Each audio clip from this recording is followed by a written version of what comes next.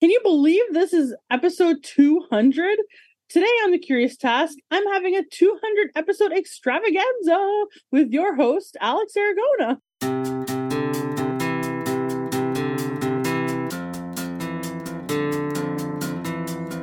Welcome to The Curious Task from the Institute for Liberal Studies, where we explore economics, politics, philosophy, and other ideas from a classical liberal perspective. I'm Sabine, your host, and today our guest is your usual host, Alex Aragona. Alex Aragona is a business professional living in Ontario, Canada. Of course, many of you know him as your host of The Curious Task, but you can also find his work and writing as a fellow at the Centre for a Stateless Society and as a writer for Liberal Currents and Adam Smith Works. Welcome, Alex. It's great to be on The Curious Task. Thank you, Sabine. You're so welcome. Just watch and learn how hosting goes. I've been listening to you for 200 episodes, and I'm just going to kill it today. What can I say? Yeah, let's see. And you've also hosted a couple yourself, if I remember correctly, I did, too. So this is 200. The one with you because it's fun to talk to you because we're just friends at the end of the day, so we can just chit chat about things. But it ends up being a really interesting conversation every time. Yeah, absolutely. I'm just kidding. You're a great host. Thank you. So we base each episode on a theme and a question, as you know, and go wherever the answers and conversation take us. But things are a bit different today. And then I want to reflect back on the last 200 episodes with you today, because this indeed is our 200th episode. I know, that's really exciting. If I had a soundboard, I would do the air horn,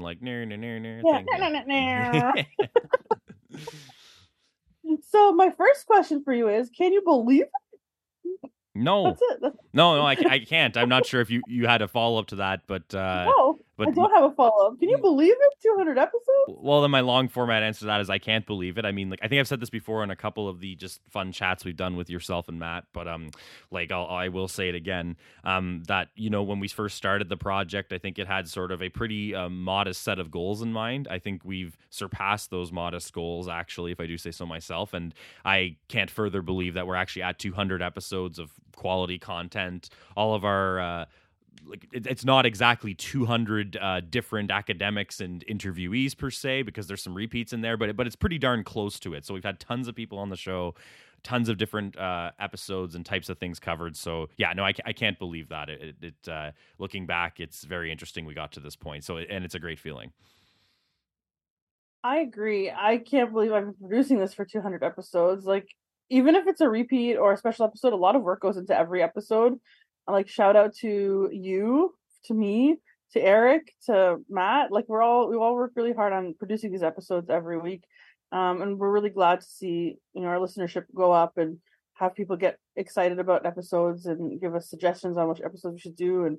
And we have some guests email us once in a while saying, "Oh, I just wrote this paper. Would you think it would be interesting for the podcast?" So and when I go out to conferences and things, people recognize us for the podcast a lot too. "Oh, The Curious Task. I was just listening to the other week." So having that feedback is really makes me feel really good inside. Yeah, I bet. Makes producing a little easier too when people actually know who we are versus at the beginning, the first 10 episodes, right? So it's true. The first 10 episodes are really special to me because those are the people that really believed in us, they believe in the ILS and what we do and what the point of the organization is. So they're willing to do it, even if it meant we'd fail after the first 10 episodes. They're willing to give us a chance. And right. I'll never not appreciate those people, the people that really gave us a chance at the beginning. Yeah. Those are the real MVPs. For sure. I appreciate that. But we've covered a lot about the podcast in past episodes, how it started, what we were all thinking when we started it, things like that. So I'm not going to go too much down that road, and I don't want to press you too much on that kind of stuff, although you should feel free to talk about it if it comes up. Sure. Rather, I want to go down the rabbit hole of some of our favorite episodes, kind of group them into different subjects, talk about your views around the subjects, why you think they're important that we address them, and how you think the guests we've had on have how well they've done in addressing these topics. So there's just a bunch of larger topics that I think we've sort of grouped a lot of our episodes under. So the first one, a topic that we hear about a lot, for better or for worse, free speech. Mm-hmm. So it's a big topic on the left, on the right, in the center, everywhere, for different reasons. And, just recently we had Camden Hutchison on, and back in 2019, we had Sigal Ben-Porath talk about free speech on campus. Can you tell me your thoughts on those episodes and on the topic itself and how you felt like our podcast has really addressed that? Yeah. For sure. Yeah, and I think if I remember, I know there's a lot and you didn't list it all, but another one I think off the top of my head that came, I think we also spoke to Jacob Levy about like free speech on campus or academic freedom. So all that kind of like intersected as well. So yeah, no, it's yeah, and I think like my general thought is that, and this sort of relates back to my general thought about the podcast overall, which is that I think at least, and of course it's not every podcast out there, it's very, there's so much great content out there by some great people putting great effort into so many great things that you can't say great enough. But of course, often some of the most viewed and some of the most listened to podcasts or media out there tends to be sort of quick hit, often snarky opinion piece stuff, or like, you know, quick hit stuff from frankly some think tanks that sort of like, here's what you should be thinking about this and here's what you need to know. And typically that's all around, well, what you need to think and who the enemies to what you need to think are and basically what to watch out for. Frankly, it kind of really comes back down to identity politics and debate culture, which is, if there's a place for that, fine. I won't argue for or against that here, but I will say that's one kind of thing.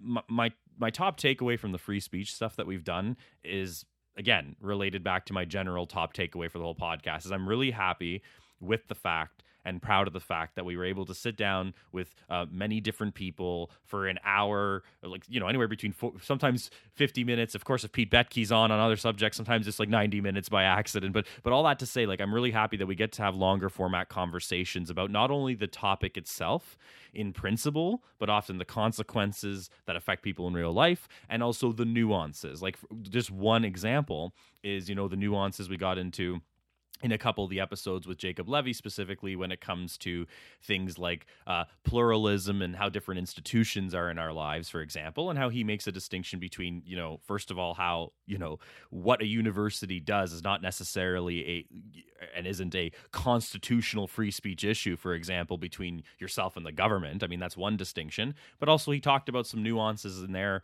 for, again, just this is just one example I'm heading down the path of, where, you know, he was saying that a lot of the stuff that people externally think of as happening in universities is more related to a lot of the speeches and talks and the things people bring to campus and then the events that they are sort of, you know, centering a lot of attention around. Not that stuff isn't really reflective of like what people's experiences are in the classroom, for example, when they're there to learn Psych 101 or a different topic.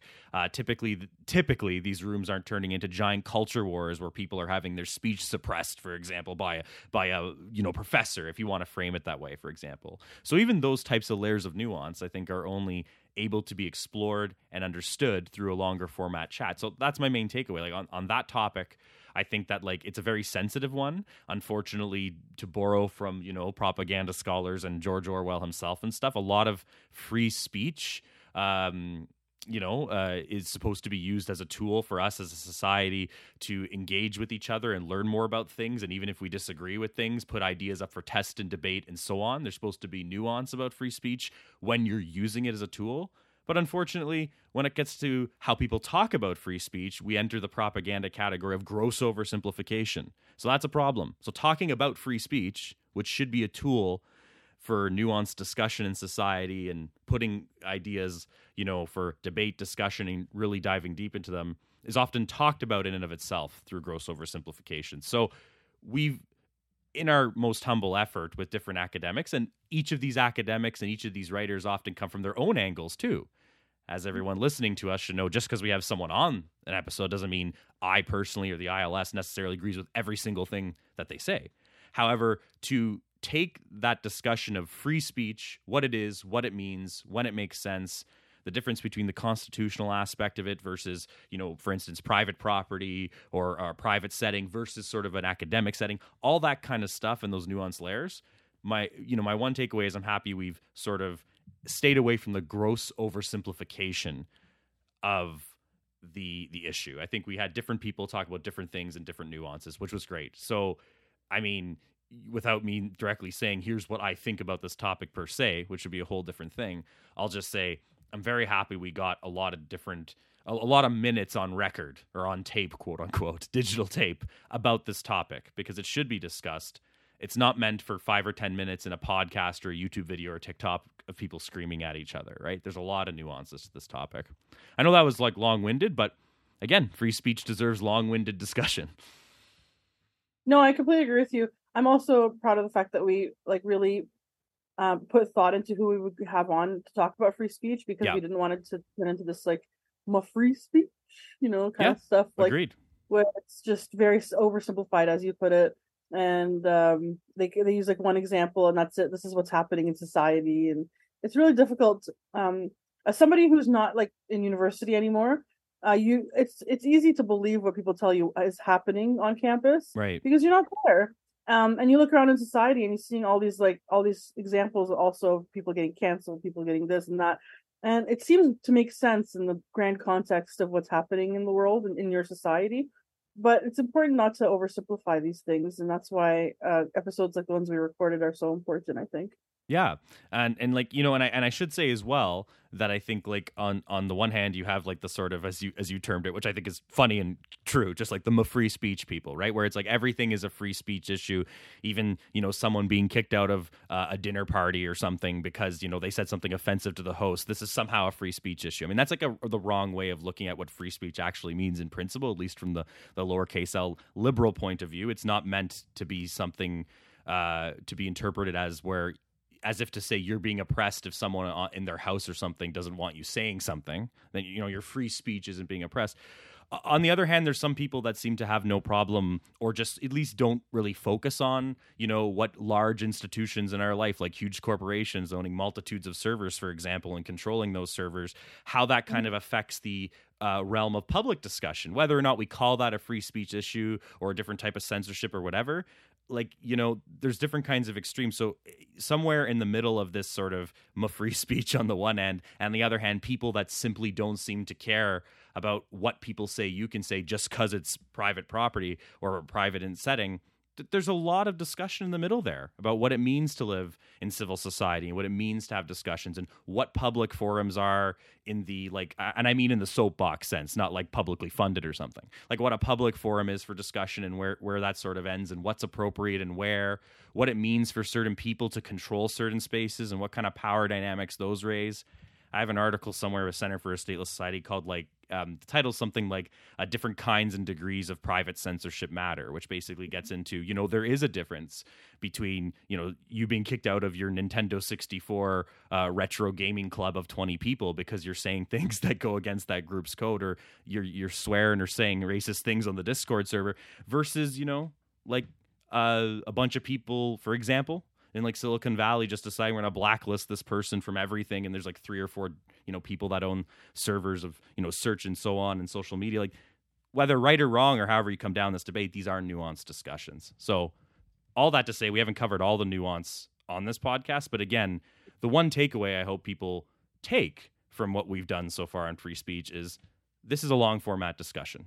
It's not something that you just, TikTok about and say, I have the right opinion on free speech. I agree. Well, let's move on to the next topic. It's one that's very close to my heart, very near and dear to me, and that's immigration. Just last week, you talked with Nathan Goodman about climate change and migration, Yes. which is an interesting and important aspect of that topic. Previous to that, we spoke with the very interesting Fiona Harrigan on how immigration makes us freer. And previous to that, we had the absolutely legendary, prolific Chandran Kukathas on Right. to talk about the downsides of immigration controls. I think that we've taken a pretty interesting direction on who we're inviting on this podcast to talk about immigration. As somebody who covers immigration a lot in my own writing and thinking, it makes me really proud that we have these people on and talking about how great immigration is and the positive aspects of it and how to make it better and bigger. And I just wanted to, same as before, your thoughts on our guests and on how we've covered that topic. Yeah, I mean, like, it's no secret, obviously, by the kind of people running this podcast, the kind of person hosting it, and the kind of organization we belong to, by being the Institute for Liberal Studies, what kind of ultimate, let's call it, framework we come to immigration on, right? I mean, like, that's not to say we wouldn't have an anti-immigration person on the podcast, but nevertheless, we explore economics, politics, philosophy, through what we call a classical liberal perspective. So, all of our perspectives are ultimately that free movement of people, whatever degree, whatever shape and form that comes in, it's safe to say is just as good as free movement of goods and services and so on. So, that's my approach, when I'm hosting different people or looking at this topic, is regardless of course, whether it's of climate change or, like we talked about Nathan, or from the other kind of perspectives. We also talked to, I mean, I also talked to you, I think, about refugees specifically early on as well. So, it's no secret that the podcast itself, I think we could safely say, stands for free movement of people. But again, this is a nuanced conversation. And I don't mean that to say as if, hey, it's nuanced. On the one hand, some immigration good, some immigration bad. I certainly don't mean that personally. I'm just saying that beyond the tweets or the social media blasts people can put out about being for or against something, there's a lot, involved here to discuss of what immigration policy means. What it truly would look like to have a world of what a lot of people are calling open borders now versus sort of like a more tailored immigration approach, right? These are all social policy and economic policy discussions in a world of states and governments and so on. And that's the framework we've approached it from, I think, is always that principle. There's a lot to discuss here, whether it's just on the philosophical principle of, free movement of people, or it's on the what does this policy really mean kind of approach. Again, these are nuanced discussions. I think that's going to be one of the main repeats I realize in this episode. I'm just going to keep saying that the longer format approach to this stuff works, because even if someone listens to one of our episodes and is like fiercely anti-immigration from anywhere, to their country, wherever they're I guess wherever they're living, right? Because we have a global audience. At least we hope we give them something to think about. And by think about, I don't mean that in that colloquial way everybody says, I'm giving you something to think about, as in I'm right, you should really go think about it. I mean, literally, put the information out there so people see what kind of discussions. I think of all the conversations I've had with you too, Sabine, like whether it's in private or the ones we've recorded, and I'm always amazed at your level of knowledge, both I should say I'm always amazed at your passion for the subject, but you also couple that with a bunch of knowledge. Like if we're going to talk about an immigration stream in Canada, or a certain type of status someone has, or the way the visa program works, or how people bridge to, permanent residency, and how long that takes to actually get your citizenship, and what that all looks like. This is the way countries work. These are nuanced discussions. It's not borders are important. And if, I'm an out and open anarchist, so you can probably imagine what my position is on borders overall. But the thing is, in a world with states and where we live in, these are policy discussions that go beyond just the way we feel about a border. There's a lot of layers, and governments run this stuff a certain way. Some of them do okay, quote unquote. Others do terribly. You need to get in the weeds to this stuff to actually understand how the world is working before one can conclude what their stance is on any given policy, right? So again, I feel like we've given people the space and the room and the time to put forward their opinion on principle on the issue, or to basically get into some policy weeds like yourself, Sabine. And I think that that's very important. So the space and the time and the place to actually talk about this stuff in a longer format, this is yet another issue where that's key. And I really hope what we've done is give people lots to think about from different perspectives on that issue as well. Yeah, and what you just said made me think about a couple of things. First of all, that it's so easy to be anti-immigration. Like, I'm just going to say it. It's so easy to, put your pressure points on people's emotions and say, like, oh, the housing crisis, those immigrants, they're coming and taking all of our houses. Those, like, immigrants are coming to take our jobs, and immigrants are doing this and that, and like they're crossing through Roxham Road, and like we don't know who these people are, and they already had a safe first country. Why wouldn't they come to Canada? There's something up with that. Like, it's so easy to make those arguments and to really push people's emotions on this, on patriotism, and all of these in all of these ways. And it's so easy to make money off of that. Right. Well, that's a second dimension too, right? Is it's one thing politically, which is a form of profiting, but it's one thing politically to rile people up. It's another, like, people should really be paying attention to all the kinds of think tanks and funding and investment, just from a pure business perspective, around getting people upset at this kind of stuff. Just from pure profit motive perspective, even absolutely. That, So no, you bring up a really good point there. It's so easy to make, to get a lot of funding for those kinds of things because it's so emotionally charged, and it gets a lot of people listening. And I think it's like really hard to do what we've done, which is like, I'm just gonna pat ourselves on the back for 2 seconds, and indulge me, everyone, for 2 seconds. It's really hard to do what we do, which is to get people to talk about like pro-immigration, but within that world, people disagree too. Right. Like, Alex and I are very pro-immigration, both of us, but we disagree on some things. Like, we have disagreements on the details of that. What does it look like? And those arguments are just as important as arguing whether or not immigration should be a thing, or like we should have less or more immigration. That's a really important topic, but The reality of the situation is that our economy is going to go bust very soon if we stop immigration in Canada, especially. So let's just okay, we've established that we need immigration. Some people might not be very happy about that, but like those people are just gonna have to watch the world burn, I guess, if that's what they want, and they implement that. If we go past that and say, okay, we need immigration, what does it look like? That is a huge argument in and of itself. So having people come on and talk about, first of all, how it makes the world freer, but then second of all, how do we actually do it is super important, because we're talking about people's lives. Like immigration isn't just a topic. It's like people who, if on the refugee side, people who are suffering, that we're alleviating that suffering. It's a huge responsibility that we have. Right. Not because some like United Nations thing made us feel bad about it and we have to do it, but because we're fellow human beings and we should be able to relate to one another, and not want people to suffer. But on the other side, because we need our economy to flourish. I don't want to be 65 with no safety net after paying into my like old age security all my life and it's all gone. And nobody can take the job. It's just crazy. Like we for my own economic benefit, I want immigrants here as well. Like because I'm a good person and because I want to try to be a good person and because I want my economy to flourish. So, talking about the nuances of that is really important, and I think we've done a really good job in doing that. And having people like Chandra Gugathos on is like a bigger deal than we give ourselves credit for. He's a pretty prolific immigration centered thinker, and his conversation on immigration controls and how it just comes back to hurt us at the end of the day, not just the immigrant but the receiving country.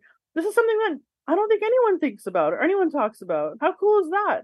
We have a whole episode on that. I really encourage people to go listen to that episode, because it's the way that even I was like, oh yeah, that's so true. Like I've dedicated most of my life to this, and I still like find things that I never thought about before through our podcast. So that Chandra Gupta's episode like made me think about stuff very differently, and I've used it in my own writing, and my own talks on this. So I think that's really important that we've chosen that road rather than the easier road of just like, foreigners bad. Yeah, agreed. So really say. Yeah, no, agreed. And just to add, I don't disagree with anything you said really. So I think like, just to add to it rather than go back on anything. But it's like one thing that you did note is like this idea that it's easy to get upset about this issue.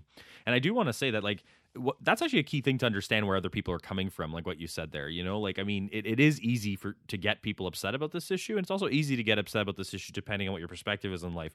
One of the problems I think with the immigration debate, just to give a bit of a fair shake to those who are, let's say, anti-immigrant from a policy perspective, not some sort of racially charged or like fascist perspective, let's say, but like, people that are just like skeptical about immigration or think that it shouldn't happen or whatever. Like people that are very pro-immigration, I find also need to understand where these people are coming from too. Too often in our discourse, whether it's on this topic or other topics, people lead with, I don't get how someone could, insert whatever X belief or insert X belief. So it's like, well, that's kind of the first step. We have to be curious and we have to be understanding of, well, how could someone come to believe something like this, or how come someone is coming from this perspective? If I put myself in their shoes and had either their life experience or something happen to them, or just over time they've been exposed to such media, or they just think a certain way, or they come from a different sort of value perspective than I do, I think one of the first things to do is understand why it's easy for people to get upset about this issue and be anti-immigrant, or maybe why they have their point of view. And again, I'm simply not saying that in a way of like understand where people are coming from to understand why they're wrong. I literally mean one of the first things when it comes to human issues like this, like the movement of people, like we're literally what we're talking about here at the end of the day, is the free movement or restricted movement of people around the world. That's, in plain English, what we're talking about. You have to get to the meat and potatoes of why someone might be against that. And it's not just also by throwing mud at them and calling them names, all the time. So I think that's one key thing you brought up is like, it's easy to get upset. Understand why it's easy for people to be upset about this. And the second thing I think is like, there's a lot of people who, sort of play around with, let's call it like general, like liberal or liberty style rhetoric about being able to do what you want. And, especially sometimes when it comes to economic stuff like commerce and goods, like, on the face of it, some people will just say, of course, they prefer, capitalism or the market versus, obviously some communist thing or whatever. Like there's a lot of people that'll just say that at a high level. But when it comes to, free movement of goods, commerce, or capital, that kind of discussion isn't really applied to the free movement of people. I think we really need to get down to the way people are playing this with this kind of language and really see who isn't quote unquote lowercase L liberal on these issues. Not that that's necessarily a bad thing. I would prefer if more people were more lowercase L liberal on these issues myself. But sometimes it's also important to understand people are simply coming from a different perspective. They just don't have that. You're not really having that discussion anymore in a liberal arena. It often is, especially now today, often lowercase L liberalism that needs to, justify itself or make a good case against things that are illiberal.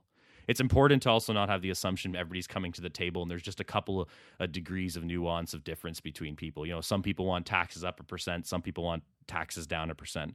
Someone who has a serious lowercase L liberal mentality in immigration needs to understand sometimes they're talking about people that have illiberal points of views. How to deal with that is another thing to practice and understand too. We're not at the end of history here in the 90s. It's not that this is just tax policy. It's not just tax policy and should 400,000 people come in or 600,000. Sometimes it's a little bit closer in perspective people have than one would otherwise think. That's important to detect, that sometimes you're just having a policy disagreement with someone who's generally for immigration. Other times you are liberal versus illiberal points of view. It's very important on this topic to also understand and recognize the difference between those two, because people often get them confused, I find. So true. On your first point, I don't want to turn this into an immigration episode, but I turn everything into an immigration. That's okay. So too bad. It's okay. It's an occupational hazard. It's an immigration topic. Like, I can do it. Exactly. I'm amazing at that. Exactly. I'm great at parties. On your first topic, like, I completely agree with you, and I don't want anyone to get an impression that I don't like sympathize with people who are, as you said, not the racist fascist ones, but like the people who are generally concerned policy wise, right, on these things. And this isn't like a right wing thing. I just want to make sure that everyone understands this is not a right wing thing only. Like, that they're anti-immigration. We're talking about like AOC, Bernie Sanders. They're inherently anti-immigration. We have in Canada, David Suzuki. Canada's full. Remember that whole rant that he went on, like, Canada's full, we're a big, really big country, but it's just too many people and like our resources and everything like that. So this is a left-wing thing and a right-wing thing. And I don't need to go through the examples of the right-wing thing. Like, we're quite familiar with them, about how immigration is bad and like we need to close down Roxham Road and all this stuff in Canada, and especially the borders, like building a wall and all this stuff in the United States. So it's not like a left-wing, right-wing thing. It's important that we hear what the arguments are. For example, right now, the biggest argument against immigration that comes from the left and the right is housing. And I mentioned it briefly. Right. We may as well segue into that topic anyway. Let's talk about housing and immigration. What makes it easy is that it's so easy to blame immigration on housing. And for a lot of the, like, it's true. The more people we bring here, there's not places for them to live. Like, what you want, I don't want them to be living on the streets or get shoved into some hotel somewhere. And like, I want them to start their life and benefit our country, which every study shows that immigration benefits Canada, if not right away, in a couple of years after they arrive, depending on what kind of stream they come through. But I want them to start doing that faster. I want them to hit the ground running. So I don't want them to come live on the street. But at the same time, it's so easy to blame it on immigration and then move on from the subject. Whereas we should be saying, okay, but doesn't it mean that like our zoning laws are BS? Doesn't it mean that politicians are trying to make us feel like, oh, it's the immigrants' fault, we're going to put a tax on like Chinese immigration to Vancouver, or the cap on foreign students? Not on immigration, but put a cap on foreign students. Or he wants to put a tax on anyone from China buying a house in Vancouver, which is like a new Chinese head tax. I don't know how anybody hasn't seen it for that, what it really is. Yeah, immigration and immigrants as a scapegoat. Like, people, especially people that agree with us, are probably tired of hearing this because they're like, yeah, of course we know it's true, but but it's never worth not stating. That is to say, it can't be overstated that the new people that aren't quote from here coming into the country are often just used as a scapegoat for every problem, right? Canada especially, but many other Western nations and countries and governments at different levels, all the way from their federal all the way down, have really, really stupid housing policies, for example. Like, it's usually either a bureaucratic mess and alphabet soup that causes things to get delayed or permits to not be passed and so on and so forth, or it's people trying to design a city like a work of art from above with their drones, and a bunch of people downtown in city council say, no, we can't have this type of affordable housing here, it needs to be here, and the train literally needs to run at this angle. So whether it's that type of mentality or just the fact there's so much bureaucratic red tape and problems with actually getting houses built, And then on top of that, getting affordable housing built, which is a whole different discussion. As Oh yeah. I'll just say, not to turn this into an Alex housing episode, so because you said you won't turn into a Sabine Sabine immigration episode. and Yeah, an Alex housing episode. exactly. But all that to say, the train's gone away from me. I'm a terrible host. exactly. But like but all that to say, like, you know, this is the kind of stuff that we should be focusing on, because it also affects the people in the country. Like, you know, a lot of people that are anti-immigrant or immigration skeptical often think that other folks, frankly, like even what I consider relatively mainstream in the think tank arena, like the Cato Institute or something, are going to be talking about housing, and everybody's like, no, that's a distraction. It's really this immigrant problem. Like, you should not only look at how this, not only look at how this stuff is not just about studying whether, you know, immigrants are to blame for something or not. It also affects you, like the person living under the thumb and the jurisdiction of this government. You know, the fact that I've moved out of the city, for example, in personal experience, because I thought certain costs of living were unbearable in the city, is not because someone's trying to come from a different country and make a living here. It's because the government at both at the municipal, provincial, and federal level is really screwing things up in Canada specifically, and other countries, like I said, when it comes to housing. And that's but one issue. Other people talk about welfare when it comes to immigration. Well, you know, if we had to kick out a bunch of people that, and I don't agree with this, I'm just making the argument. If someone says, like, you know, a bunch of people are lazy and dependent on the government, well, if we go down the list of corporations and resident people that have been here for generations, and we have to kick everyone out that's at the government trough, you might end up with maybe, like, I don't know, not anyone left if you wanted to deport everybody that's somehow dependent on the government, that kind of thing. So you focus on the state. If the state is the problem and the state is causing problems, it's not so-and-so from Italy or so-and-so from some country in Africa or whatever you want to point the finger at that's making the problem worse by coming here. It's the fact that most countries, whether it's housing, you know, other kinds of affordability problems, you know, whatever, other kinds of fiscal policies that are wrecking things, these are the problems that affect not only immigrants, but the people living there. And to Sabine's point, I'm very passionate about the fact that this is both a problem on the quote-unquote right and the quote-unquote left. They will use this in different ways to scapegoat things. Justin Trudeau in Canada is, you know, a capital P progressive type of person who's going to pad that lingo in very soft-spoken ums and ahs and not sound like a fascist. But nevertheless, the end goal is the same. They're going to blame other people for their mismanagement of things or making things worse and not letting the market do its thing in many cases. So these are issues that affect everyone. So immigration is often tied to many issues that affect and hurt people that aren't immigrants or have been here for a while. And I'm very passionate about people understanding that it's a very intertwined issue. But again, oftentimes it's unfortunately used, these people are used as scapegoats when in reality, we have to be holding governments accountable for a lot of stuff they've made worse. Okay, moving on, because we can talk about this. No, that was about to uncork another 3 hours on that. We will move on. We should just do a whole episode on this, just us talking about immigration. We could. Someone please email us or message us if you actually like this. If you don't, we're never doing it again. Okay, moving on. So the last thing I want to talk about before we go to break is school choice and education. That's a big topic that we cover on the podcast. We've done a lot on this, and we've talked to a whole bunch of really interesting people on this topic. But I do want to point out a few specific ones. Being your chat with Paige McPherson on what does school choice look like, because it's so indescribable for many people. Like, school choice sounds good, but it doesn't actually mean anything like solid for most people. And before that, we had the one and only James Tooley on, which was very exciting, talking about whether low-cost private education is even possible, because that's usually the first reaction of people is like, oh, that's just for rich people, right? And that was also the topic of one of our conversations with the infamous Russ Roberts on what's wrong with education, an episode that will be released in conjunction with the very popular podcast Econ Talk, which I'm still thrilled about. So I wanted to talk to you a little bit about that. Yeah, for me, and I think like all those episodes cover many different things from different angles on their own merit. So I encourage everyone to go listen to those for the content itself.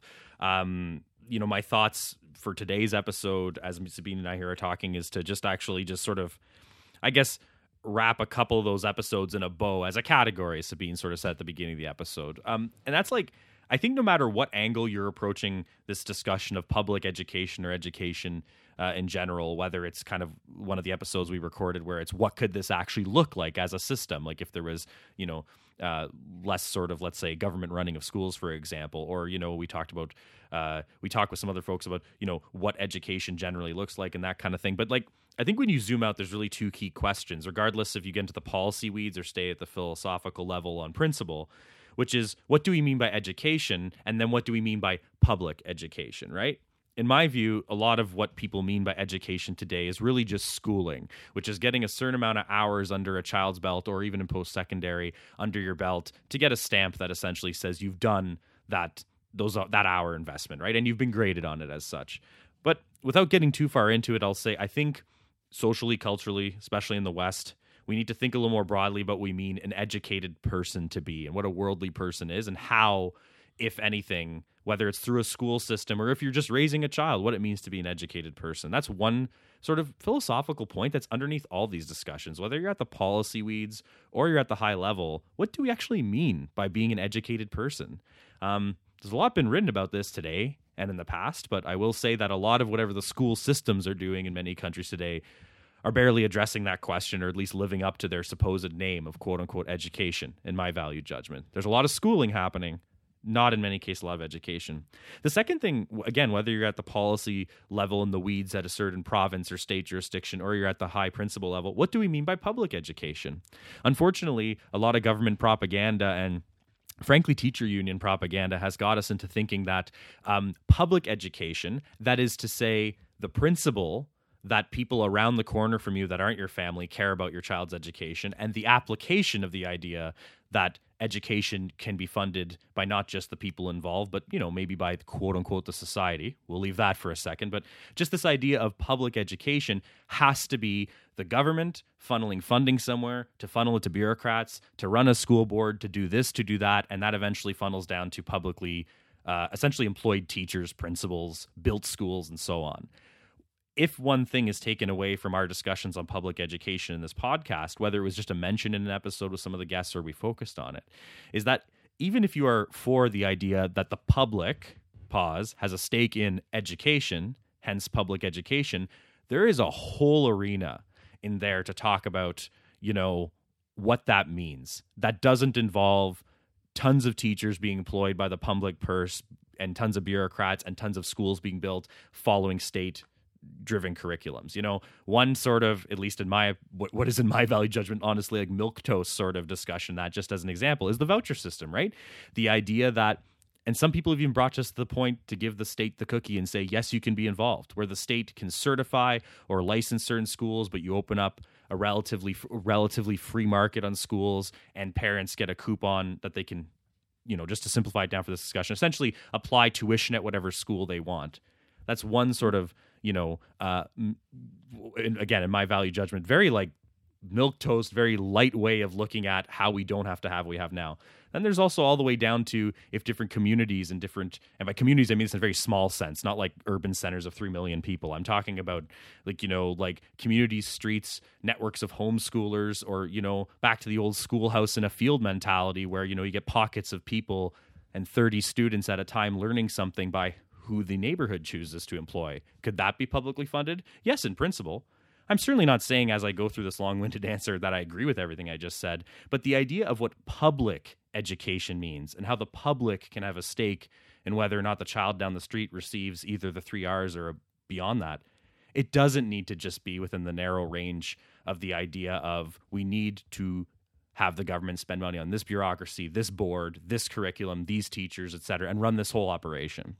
So that, whether it's widening the view on what education means or widening the view on what public education means, that's really the key. I think a lot of people should widen their view on what all these things mean. And for those listening that agree with what I'm saying, I would just encourage you all, and certainly I'm not perfect at this, I have to encourage myself to do it too, that when someone brings up a counter opinion to all these kinds of stuff or these policies in discussion, before we jump into all the other stuff, literally stop and see if they're even operating with the same idea of what public education means.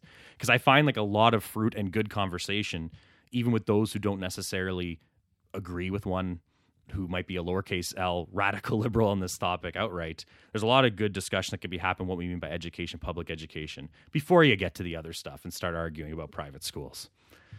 Mm-hmm. Sure, and I think that we've done a pretty good job of making a lot of those arguments through our guests. We've really broadened our.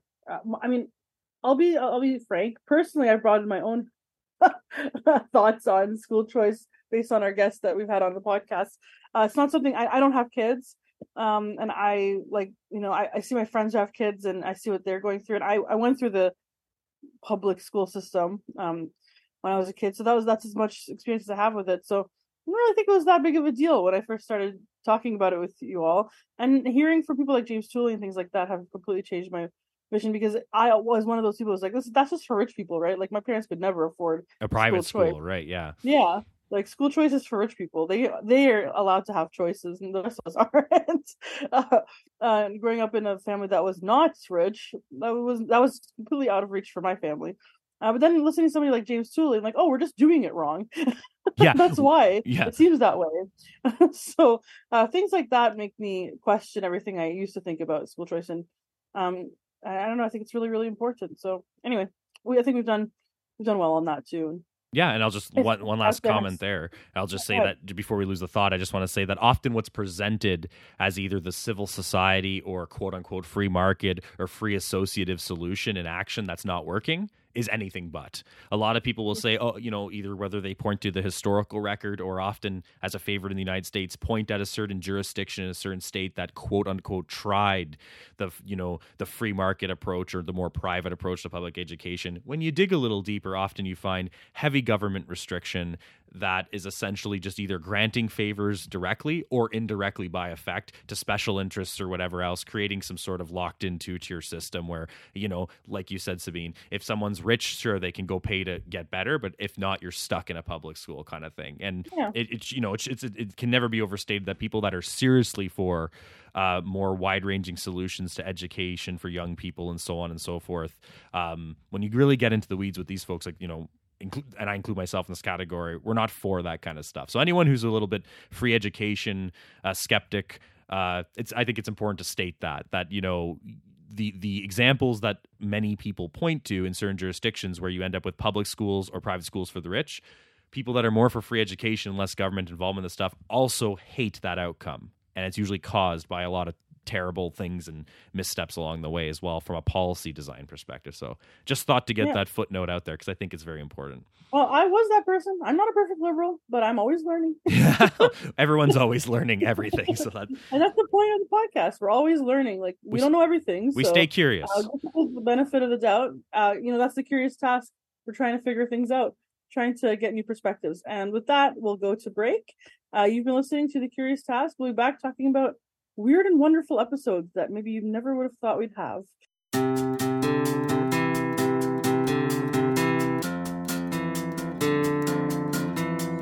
The Curious Task is a podcast from the Institute for Liberal Studies. As always, feel free to send questions, feedback, guest recommendations, or anything else that's on your mind to curioustask@liberalstudies.ca. A special thanks to our supporters on Patreon, including Joe Aragona, Janet Buffton, and Yakov Mikhailovich. Remember to link us on Facebook, follow us on Twitter @The Curious Task, rate us on Apple Podcasts or wherever else you're listening to The Curious Task, and check out the Institute for Liberal Studies. Welcome back to The Curious Task. I'm talking with Alex Aragona, your regular host today, looking back at 200 episodes of this wonderful, crazy, amazing podcast that we've been putting together for the past few years. We spent a lot of time talking about some serious discussions in the last half hour or so. Next, I'd really like to talk about episodes that don't really fit anywhere neatly. We've had a bunch of those too that I think were pretty awesome. For example, James Harrigan on What's Wrong with Utopias. A topic I think is super important because utopias just sound so nice, don't they? Can AI be ethical with Rachel Lemaski? Like, what's up with that? Possibly the best named guest in terms of what they're talking about. Thomas Bunting, what can baseball teach us about politics? LOL. Janet Buffton and Sarah Squire, why tweet the wealth of nations? And finally, Nimish Adia on did Bollywood liberalize India? So I think that we're really putting an emphasis that like learning and talking about liberalism doesn't have to be run of the mill. It isn't like it's not every episode is about the central bank. Yeah. Which are episodes, very important episodes. But sometimes you want to talk about, what baseball and what it teaches us about politics. Or you want to talk about why two amazing women would tweet the entirety of the wealth of nations on formerly Twitter, now X, and things like that. So, what are your thoughts on those episodes that don't really fit anywhere? Yeah, Or are there something else? and I think with a catalog of, well, this, what we're recording right now is the 200th episode, but I think with a catalog of essentially almost 200 episodes, I think there's a lot people could look at on the list that they would argue and say, well, that doesn't really fit neatly into a different category and or of this or that. So I think like the ones you mentioned plus the others that someone might say don't fit into a specific category. I mean, I think, yeah, my high level takeaway on that is exactly what you just said, is that when we open, I mean, we're already being broad enough by saying, politics, philosophy, and economics from so that lowercase L liberal perspective. But, although that already sounds kind of broad because there's a lot to dig into there, one can even see how this kind of stuff can go broader. I mean, like it's pushing the case a little bit to say you can take a lowercase L liberal point of view on everything, but you can at least come from the the lens of it at times. The basic lens of, like, for example, I'll just take one. That there's knowledge and wisdom in crowds and human beings free associating and exchanging ideas and whether or goods or services or whatever voluntarily while respecting each other with certain sets of rules. What those rules look like does not necessarily need to be enforced by a modern state, for example, or the way we think of that now. Like, you can really broaden the lens of what quote unquote liberalism, for instance, the kind of liberalism that was spinning around in Adam Smith's head and spinning around in The Wealth of Nations more specifically, and also the Theory of Moral Sentiments to a large degree. You can really sort of take that sort of approach and lens of the world, and in the broadest sense, the lens of what it means to be human and what it means and how we interact with each other, what benefits and costs there are, the dynamics we should watch out for, the dynamics that are positive, things we should be wary of, things that we should look forward to. These things can be applied to many things. And also and in reverse, there are other things out there that can teach us about politics and philosophy and economics. It's not always that politics, philosophy, economics, and related topics are gateways into understanding other things. Sometimes other things are gateways into understanding politics, philosophy, and economics. Anthropology, for example, could be an interesting thing that adds to your knowledge about the way you think about economics. Or, yeah, maybe we could look at baseball itself first, like in one of our episodes, and then think about politics, right? It isn't all about like regression analysis. That's not how you really truly understand the world we live in. It's a really important way to understand the data and really understand theories. But sometimes you have to look at the things that are around you that you take for granted in your life to see liberalism within, or the potentiality. Is that a word? Potential for liberalism. Yeah, exactly. And like in everything, in everyday things. Yeah, no, exactly. And not only that, I mean, like, I think it's like sort of a cliche to basically tell people, if you want to have a wide range of ideas on things, you have to read wide. But like, applying that, whether it's listening to podcast episodes and choosing who we have on the Curious Task, or it's like quite literally your own reading list. I mean, what some episodes and topics that don't neatly fit into certain categories really remind me of is that exactly as you said, Sabine, it's like sort of like, I know, like you said it's totally true that not everything's a regression analysis. That's both like just half completely true, but also half sort of a flippant way of saying something else that's true, which is you can't always view the world through the exact same lens or the exact same discipline that you're most comfortable with. There are other people out there with not only different ideas, but also different approaches and different angles and different ways of thinking about certain things, whether it be the way humans exchange at the micro level or even war and international relations at the macro level, unfortunately, if you have to get into a good old chat about wars and international relations. It's not just either in the same intellectual camp or within the same disciplines or certain universities and certain departments that have all the answers. Same thing with think tanks and, education institutions and so on. It's very important to get out of your category sometimes and not just say, oh, gee whiz, this is my 40-second lecture on why the central bank is bad this week. That's so great. Don't get me wrong. I love the 40-second lecture on why the central bank is bad. I will always be there sitting. If you invite me over to your house and, I have some beers ready or whatever, I'll sit on the couch with you and watch that lecture that you're so excited about that only has 500 views on YouTube. I like that stuff too.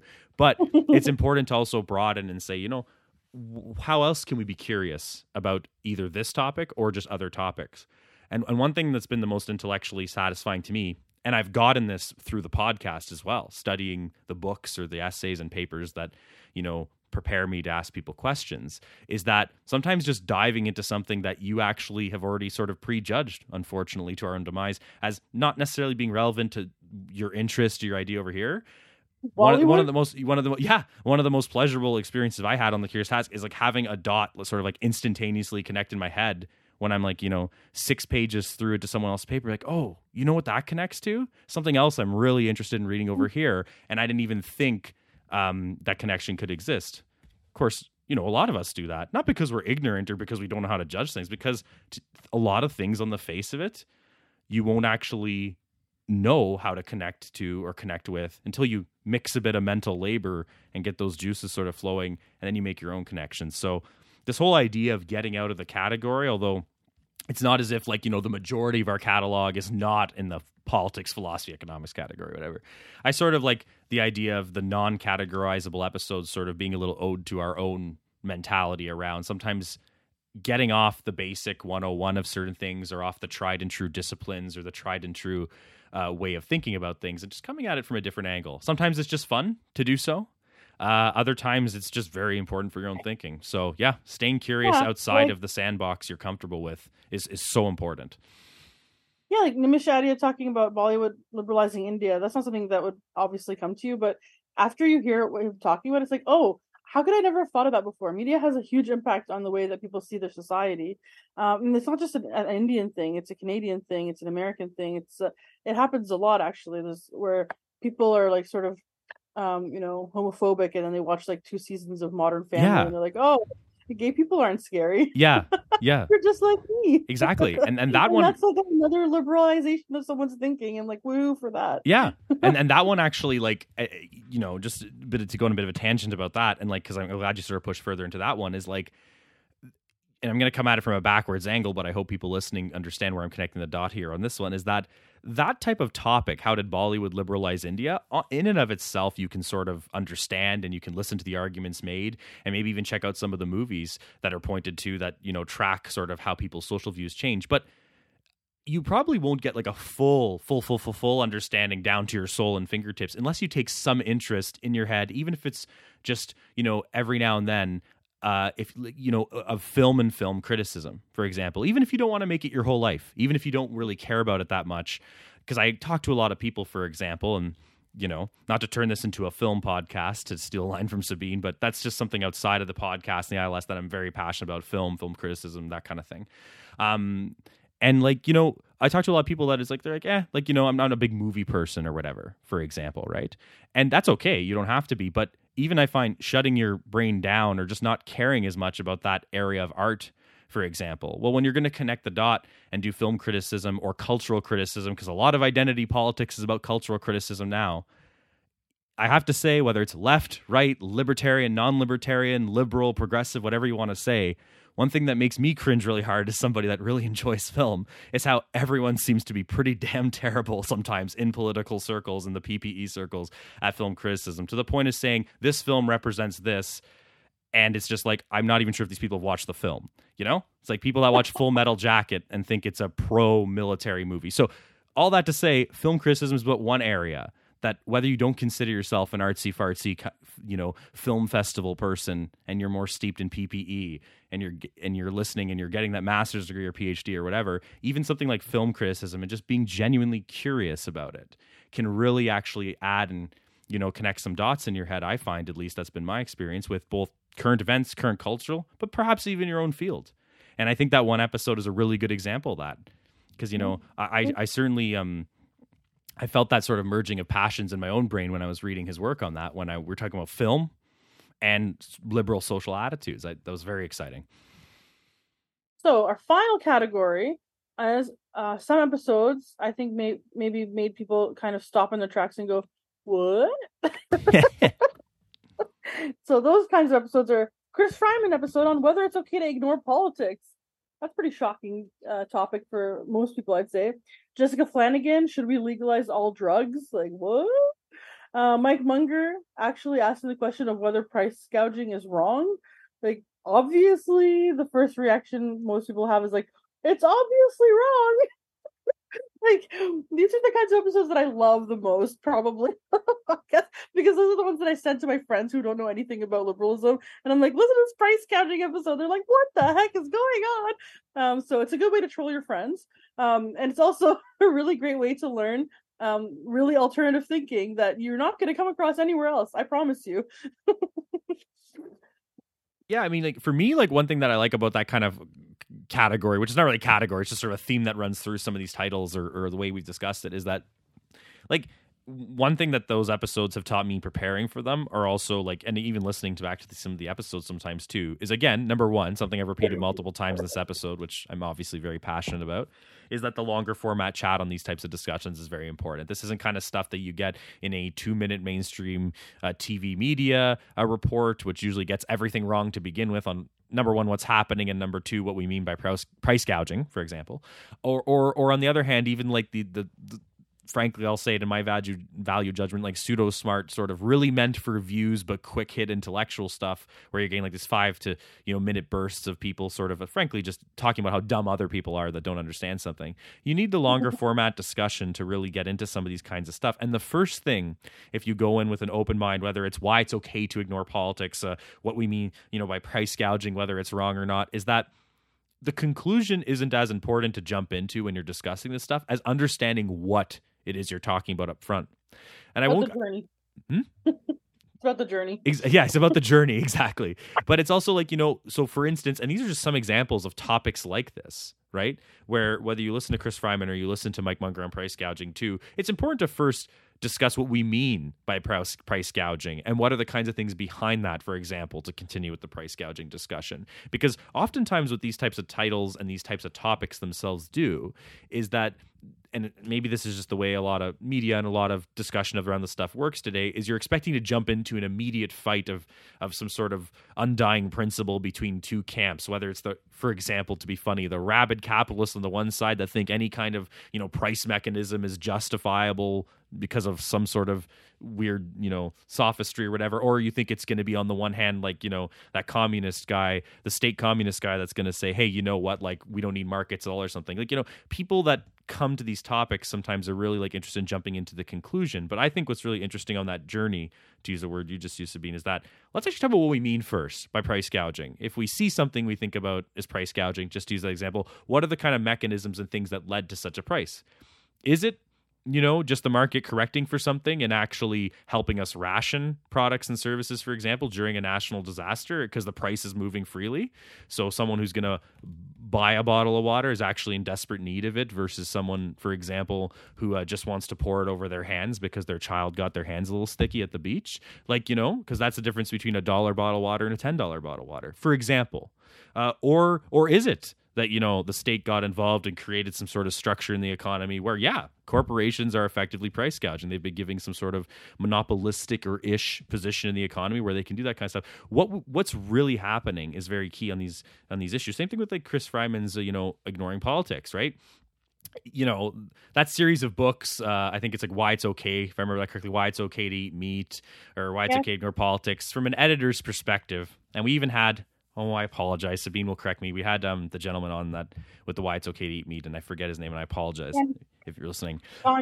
Yes. He even sort of said, like, as he sort of, I think he even said it on the air, like, as sort of like an editor's choice, of course, they want to create this nice series with the catchy title and so on and so forth, but it's rarely what you expect the argument to be inside these books. It's not just about flippantly saying yes or no to something. There's actually a lot going on, a lot of meat to chew on. Pardon the pun. But like there's often a lot going on in these arguments to actually look into that go beyond just jumping to a conclusion.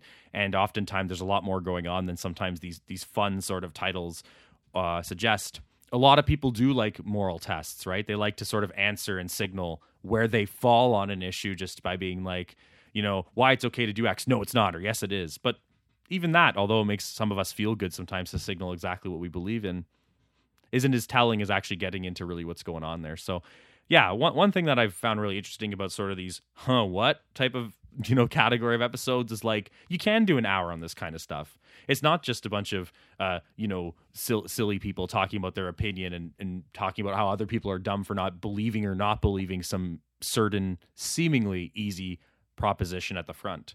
There's a lot more to understand on a lot of these topics than meets the eye. So we're entering our final portion of the episode today, sadly, because I'm having so much fun talking to you. But I do have a few like sort of quick fire questions, but you can take as long as you want to answer them. I'm not going to force you to do Sure. it. There are four questions that I want to ask you. First is favorite episode. Can you think of one, or is it just too hard? I can't. I'll have to skip on that. I think, I'm one of those people that I have to actually look at the spreadsheet and the list again to start saying this one, this one, this one, this one, this one. I think I like for different reasons, and it gets too complicated. So I'm not going to. I'm not going to get into that. But I will say that I think the last, I think the whole catalog is good. One fun thing I'll leave listeners with if they want to go do it is to really listen how things have changed since like episode 1, 2, 3, 4, 5 to 10 in the last 25, for example. I think our style and our production might have upgraded as we've all gotten a little better at what we're doing. But I hope, and of course, feedback always welcome. You can email us, that really the essence of what we're doing has remained the same. So that's one of my favorite things about all the episodes, which makes them all my favorite episode in a way.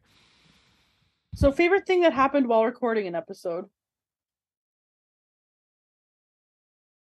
I have an answer for this. I don't know.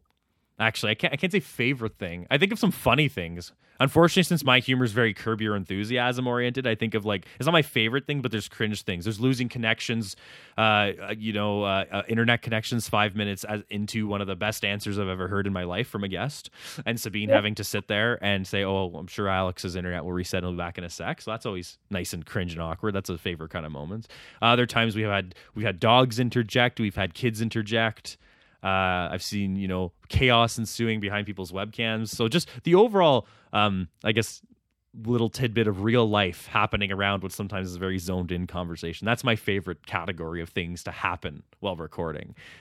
My favorite is definitely meeting everyone's pets, especially during COVID because everybody was home. Yeah. So you'd meet dogs and cats, and they're so cute. Yeah. And they'd be like, "Sorry, I'm so sorry." I'm like, "Do not move that cat. Do not move that cat. It's so cute. I want to watch it while you guys are talking. Please do not move the cat." And the cat just stares at me in the video, like, what's going on? Why is this like lady's giant head here? Like, I love those pets. So like, please bring your pets on as a guest. Don't feel ashamed. Bring them all. I want all the doggies. I want all the kitties. Yeah, exactly.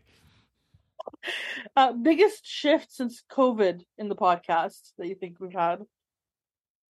You mean since COVID sort of dwindled down, or do you mean like since COVID hit kind of thing, or both?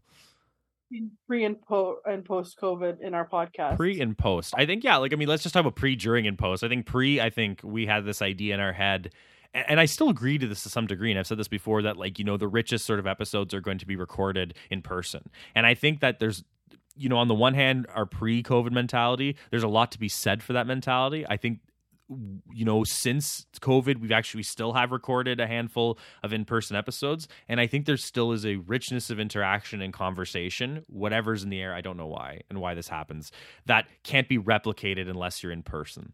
So I think that's one big sort of difference, is that when we went mostly to Zoom because of the pandemic and did all that kind of stuff, that's the biggest difference. But on the flip side, I think we've also learned that a lot of episodes can shake out to be just as much quality, even if a little different, than the feeling that you have recording in person. You can get like a lot of high quality stuff out of what we're doing here, even whether it's on Zoom or in person. So I would say the biggest shift to me is like our discovery of the different ways to go about putting together an episode, right? I mean, we've done everything from everyone cushily sitting in their house on Zoom and, not having to leave their own premises, through to literally driving to a city, or flying sometimes in your case, Sabine, to go meet people and set up, our recording stuff in their hotel room or wherever they're staying, their Airbnb. So I think just however we get the story, if you will, however we get this stuff on record, that's been the biggest shift to me, is I think we've broadened our perspective on where you get the best stuff, although it's different. That's been an interesting adventure.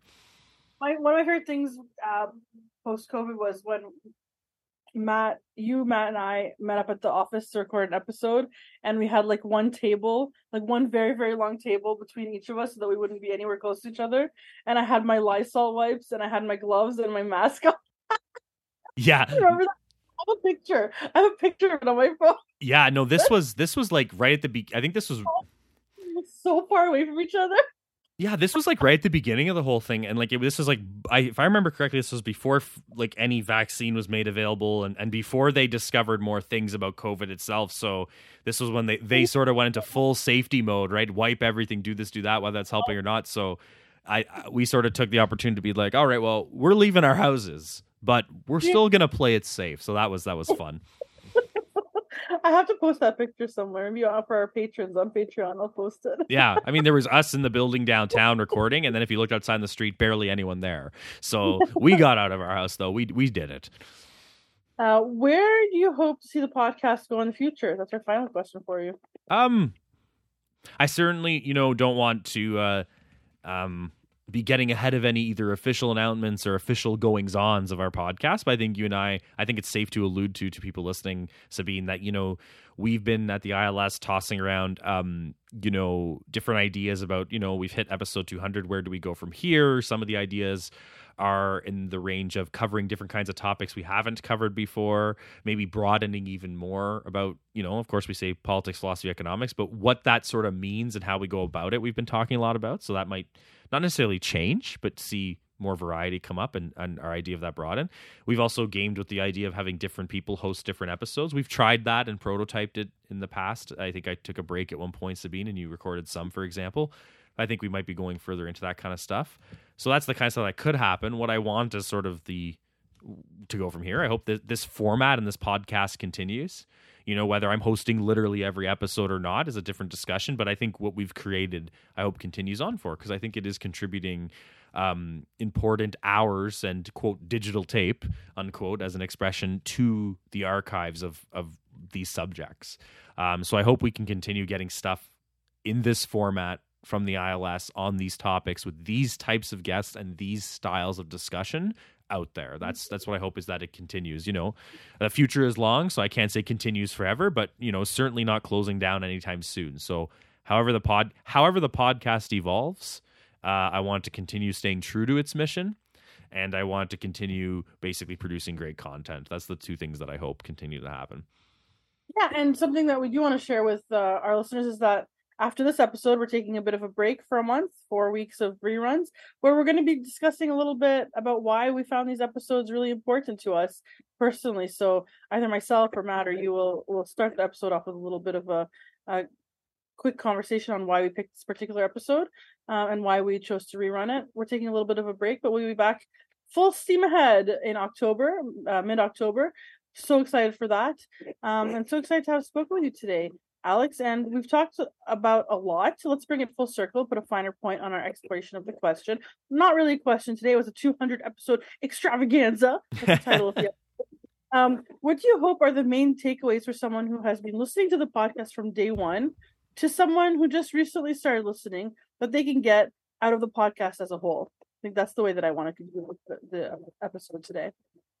I mean, I'll answer that in sort of two sections, a specific message for both those kinds of potential listeners, and also then just a roundup. So for someone who's been listening to the podcast from day one, whether, missing a few episodes here and there, we'll give you a pass. But the point is, if you've kind of seen it since its baby days till now, I can only say I really hope that you do enjoy what you're listening to, and that these do provide value, and encourage you to email us too, because we really want to hear your feedback.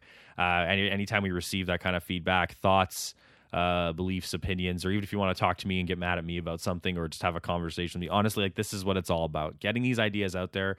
When you're listening to something, you're listening to a conversation, with me and someone else, or me and two people, or whatever the case may be, but hopefully it's starting a conversation in your brain. And at any time, if you want to continue that, we encourage you to keep doing your own research, and also reach out to us if you have feedback or anything like that. So thank you for sticking with us if you're one of those kind of listeners. If you're just joining us and you don't know, and that's okay, but I will sort of say it directly, this is not a kind of standard sort of structure sort of podcast, in the sense of we do run each guest a similar way, but you shouldn't think, for example, if you've listened to the last 10 episodes and say, I'm going to continue on with these guys, I really like this, that there's no reason to go back to season 1, if you will, or no reason to go back. Like, obviously it's self-promoting, and it sounds sort of cheap to say, but it really is true. If you've just caught a handful of our episodes, even if there's some titles you see that you feel like, I can skip that, or you just don't want to go back to the backlog. I really encourage you folks to do that. That's what I want you to take away. If you just sort of started tuning in, there's a lot in the backlog that's interesting. Even if the title doesn't seem immediately interesting to you, there's always an hour or so of stuff in there that often digresses into other topics too. So sometimes there's a lot of gems in certain episodes that even if you're not interested in that topic, you might be missing something that's very relevant to you, or at least makes you laugh. So that's kind of like those two types of listeners we might have. But in general, I mean, I hope what people take away, and I've said this before in sort of our chat episodes like the Sabine, is really that all of these things to the same or similar degree are very important topics, right? Whether it's something that and everybody should be curious about their own take on these topics and their own position, and skeptical even about their own opinions and what they know. Even if you completely agree with something we've said on the podcast, I really hope we've either been able to give you more information about why you agree with something, or maybe you thought you've agreed with something and then you listen to us and you say, you know what, I actually don't fully like what these guys are saying.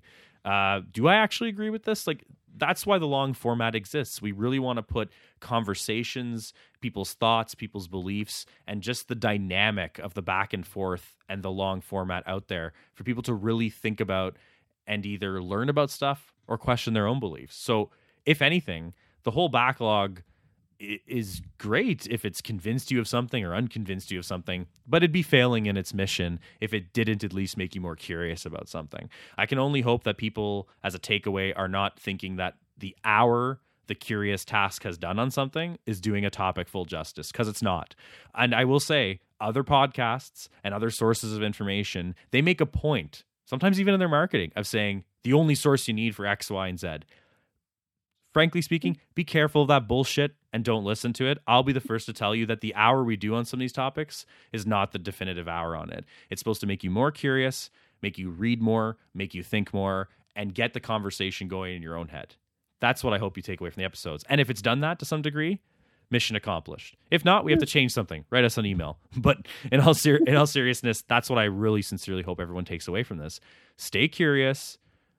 You know, there's an expression, stay hungry, stay foolish. I agree with that wholeheartedly. Keep thinking wide, keep reading wide. Take our episodes as a starting point into a broader level of thinking about certain things. And if it's enforcing something you agree with, challenge yourself even further if you truly agree with it and what else you can do to learn about it. That's what I hope the episodes do, individually and as a catalog. Love that. Amazing. So leave it off there. Thank you so much for your time, Alex. It was so much fun talking to you about this, and we'll see you all back with some fresh, beautiful episodes in October.